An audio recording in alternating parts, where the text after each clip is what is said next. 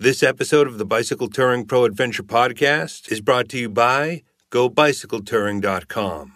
With more than 700 guided and self-guided bicycle tours available in hundreds of different countries all around the world, Go Bicycle Touring is the ultimate resource for discovering your next cycling holiday. Book your dream bike tour today at GoBicycleTouring.com.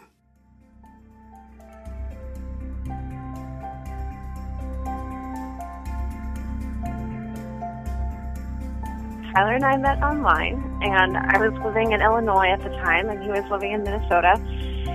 And we'd been dating long distance for about 2 months when he texted me. He was like, "Do you want to sell everything you own and go bike around Africa with me?" And so I was like, "Sure."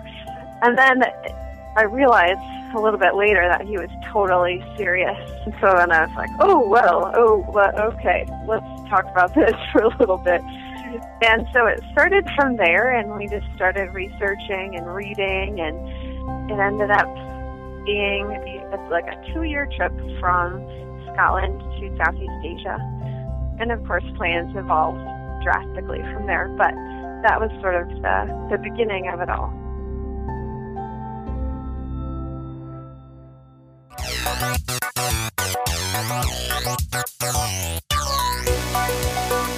Welcome to the Bicycle Touring Pro Adventure Podcast. I'm Darren Alf. The Bicycle Touring Pro Adventure Podcast is where the world's most interesting and experienced bikers, campers, travelers, and adventurers of all sort come together to share their stories and teach you how to live an exciting and adventurous life. We've created this show to assist, inspire, and motivate you to get outside, see the world, meet new people, make new friends, and live a life of true adventure. In today's show, I'll be talking with Tara Allen, the author of the popular bicycle touring cookbook, Bike Camp Cook. Tara and her boyfriend Tyler spent 2 years cycling from Scotland to Southeast Asia, during which time Tara worked to develop both the content and the recipes for this beautifully written and photographed cookbook. In my interview with Tara today, you're going to hear about all the necessary gear you need to prepare easy and delicious meals while traveling the world by bike. Plus, you'll learn how to carry all the necessary equipment, food, and spices on your bicycle, how to find new foods to experiment with on your travels, and you'll get a bunch of other tips for eating well while living on the road. So the first half of the book or so is all pretty much everything I've learned about cooking on the road. And then the second half is recipes. So in the first half, I do teach you like what to bring along and how to pack it and what you'll need to make all these recipes. I think the most important thing for me is to bring along a bag of spices. To me, that makes everything easier. You could be in the middle of nowhere with only access to some really crappy old noodles or something, or some weird ingredients. But if you have your bag of spices, then you can pretty much make anything palatable. So definitely a bag of spices. And then I go through and talk about basically the difference between your staples, which are the things you want to carry along, and then what you buy occasionally to supplement that. So in terms of staples, I like to carry maybe like a grain, and not a ton of this grain, but some of it, like a little rice, some rice, enough for a couple meals, or some oats. I carry a bit of flour around with me, maybe a couple of cups, and that's good for crepes and thickening sauces and pancakes and whatever else I feel like making. I always have salt. I usually have a box of pasta tucked in the back somewhere, generally a few potatoes and onions and garlic, maybe a can of beans, a little jar or a little bottle of soy sauce, thing of peanut butter, maybe dried fruit and nuts, always butter, and always cheese, and maybe some bread and honey, chocolate, always chocolate, and then always something for emergencies, like a couple packets of ramen or something like that. Yeah, okay. But yeah, so like all those things you mentioned, like they sound really good, but it sounds like a lot. How much space is that taking up on your bicycle, for example? I have one large pannier that I call my cooking pannier, And in it, I have all my cooking equipment as well as most of the staples. And then in a small pannier, I have like snacks or ramen or a couple of potatoes and stuff like that. So it's really, for me, it's maybe one large pannier and one small pannier. Yeah. But it just depends. Like for us, when you're traveling, as a couple or as a group, that's a lot easier to pull off because obviously you can share space between the two. As a solo cyclist, it would definitely be harder to pull off some of these things. And so you just have to probably alternate more, not have so many staples and just focus on one thing at a time, probably. I haven't told you this before, but I am possibly the world's worst cook. I have a rule that if it has more than 3 ingredients, it's too complicated for me. And water is one of those ingredients, So like oatmeal with raisins, for example, like that's about as complicated as I get sometimes, sadly. But I've wanted to learn to cook, but I've never had anybody teach me, Yeah. And I feel like so that's why I do like your book. Is like I felt like after reading it, I could tackle some of these recipes that you had in there because I think some traditional recipes, like there's like 16 ingredients or something like that, and I'm thinking I can't do that on a bike tour, Where some of your recipes in there really, maybe they aren't 3 ingredients, but the list isn't a mile long either, you really could make some of these things while you're on the road. I'm glad that you said that because while I say that this is written for all bike tourists and whatever, and it is, but in my heart of hearts, what makes me the most happy is when, I'm going to sort of generalize here, single dude bike tourists go off and they eat like crap. They eat horribly. And on our trip, we would meet all these guys, and they would be living on like bread, and like that's it, or like ratty bananas. And I'm like, oh, if you only knew that it was not hard to cook food on a tour, your life would be different. And so what makes me the happiest is when I get notes from people and they're like, thank you for teaching my husband how to cook. Or like, it's like, I can do this. And I'll get pictures from guys who are making like, one of my pasta dishes with like shrimp or something. And I'm like, yes, good job. That's awesome. So anyway, it makes me happy to hear that you found them to be doable or inspiring at all. My entire camp kit consists of a folding knife and a spork, and that's it. And a lighter. I got a lighter. Do you have a stove? No stove. No stove. Good thing you have a lighter, though. Yeah, well, the lighter is just in case I want to make a campfire, which I've only done that once this whole year.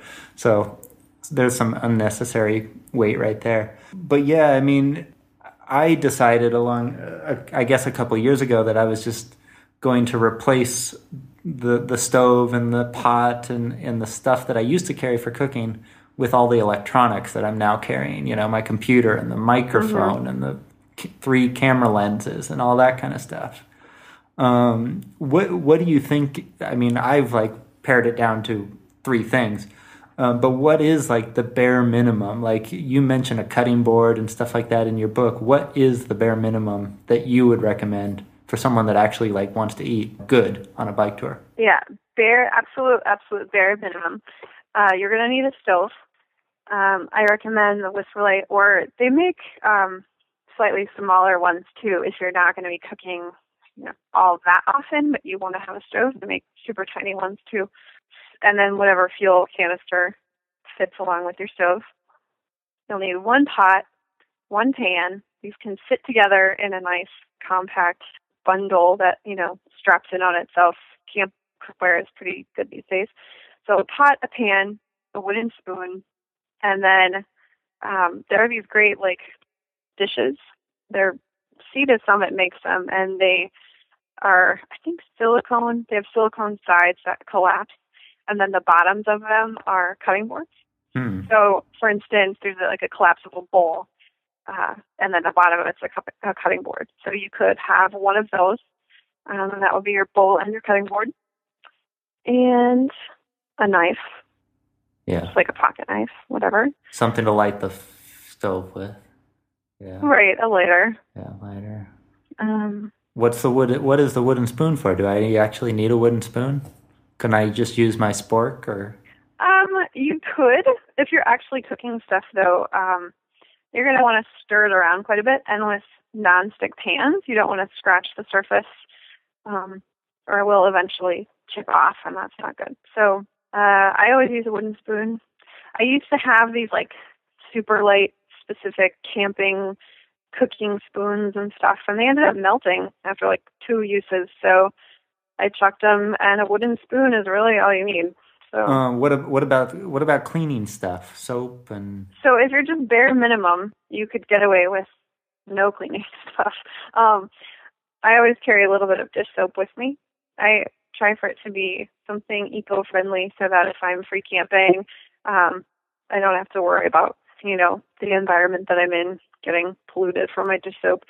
But if you're using nonstick, most of the time you can get away with just having a slice of bread or something and wiping stuff clean. I mean, obviously, if you're living a quote-unquote normal life, this is not sanitary, but on a bike tour, who cares, really? What advice do you have for people that are vegetarian or vegan? Well, I'm not the best person to speak to this, especially the vegan thing, because I don't know. There are a lot of people that travel and are vegan, and they seem to survive just fine. As far as vegetarian, I think it'd be a lot easier.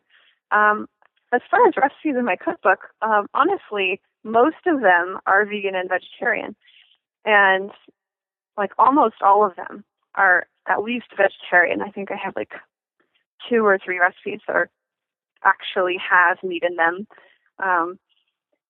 And the reason for that is because I think bike touring by nature, we end up eating far less meat because we don't have refrigerators. And so, really the only time we would eat meat is if we found a store right before we were going to camp for the night. At least for vegetarians, I'd say, don't be shy and don't let that stop you from traveling and enjoying yourself because, and from cooking your own food, because, everyone's going to eat significantly less meat on a bike tour anyway.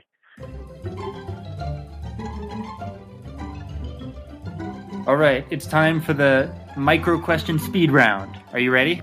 Oh, I'm ready. Okay, so I ask the question and you give me a quick answer. Okay. What's your favorite food? Mine's ice cream. Pad Thai. What's that? Pad Thai? Yeah, what is it? It's a Thai noodle dish with peanuts and tamarind and soy sauce. What's your least favorite food? I had a dish in Vietnam that was some kind of fish cooked in this sauce that tasted like poop. Yeah. I have eaten a few meals on my travels that I can still taste, and not in a good way, How long can you keep cheese in your panniers before it goes bad? It depends on the cheese. A hard cheese like Parmesan, I can usually keep for as long as it takes to eat it. A softer cheese, like a cheddar cheese or something like that, I'd say a week. If there's any mold on it, just cut it off, it'll be fine. And the last question, what are you making for dinner tonight? That's a good question. Actually, we're going over to some friend's house, and they are making curry. And I think I'm going to make maybe some sort of flatbread to bring along. We'll see. Nice.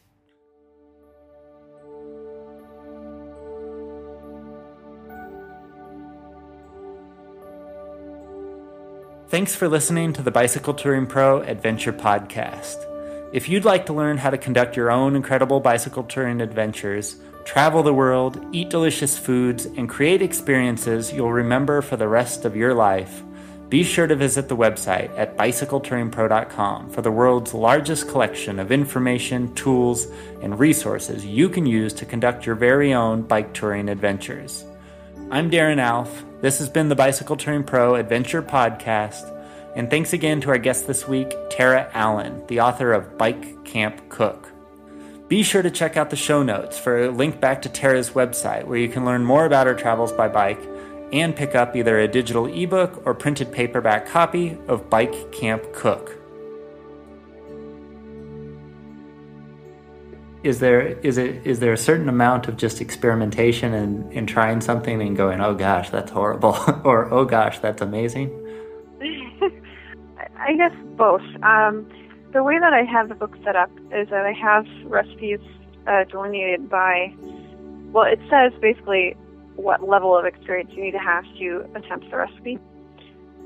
Not that you can't do it anyway, but I like, if people really have never cooked before, I want people to, first of all, read the first half of the book that tells you what you need to know.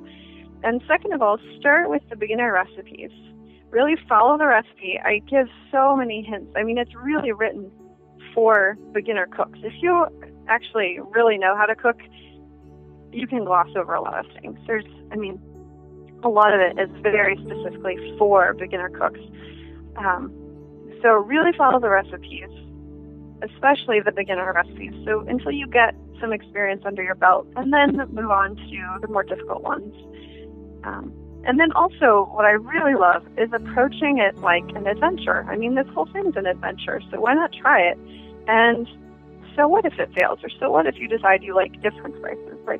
You can try it next time. And I really encourage people in my book to just experiment and let loose and just enjoy it.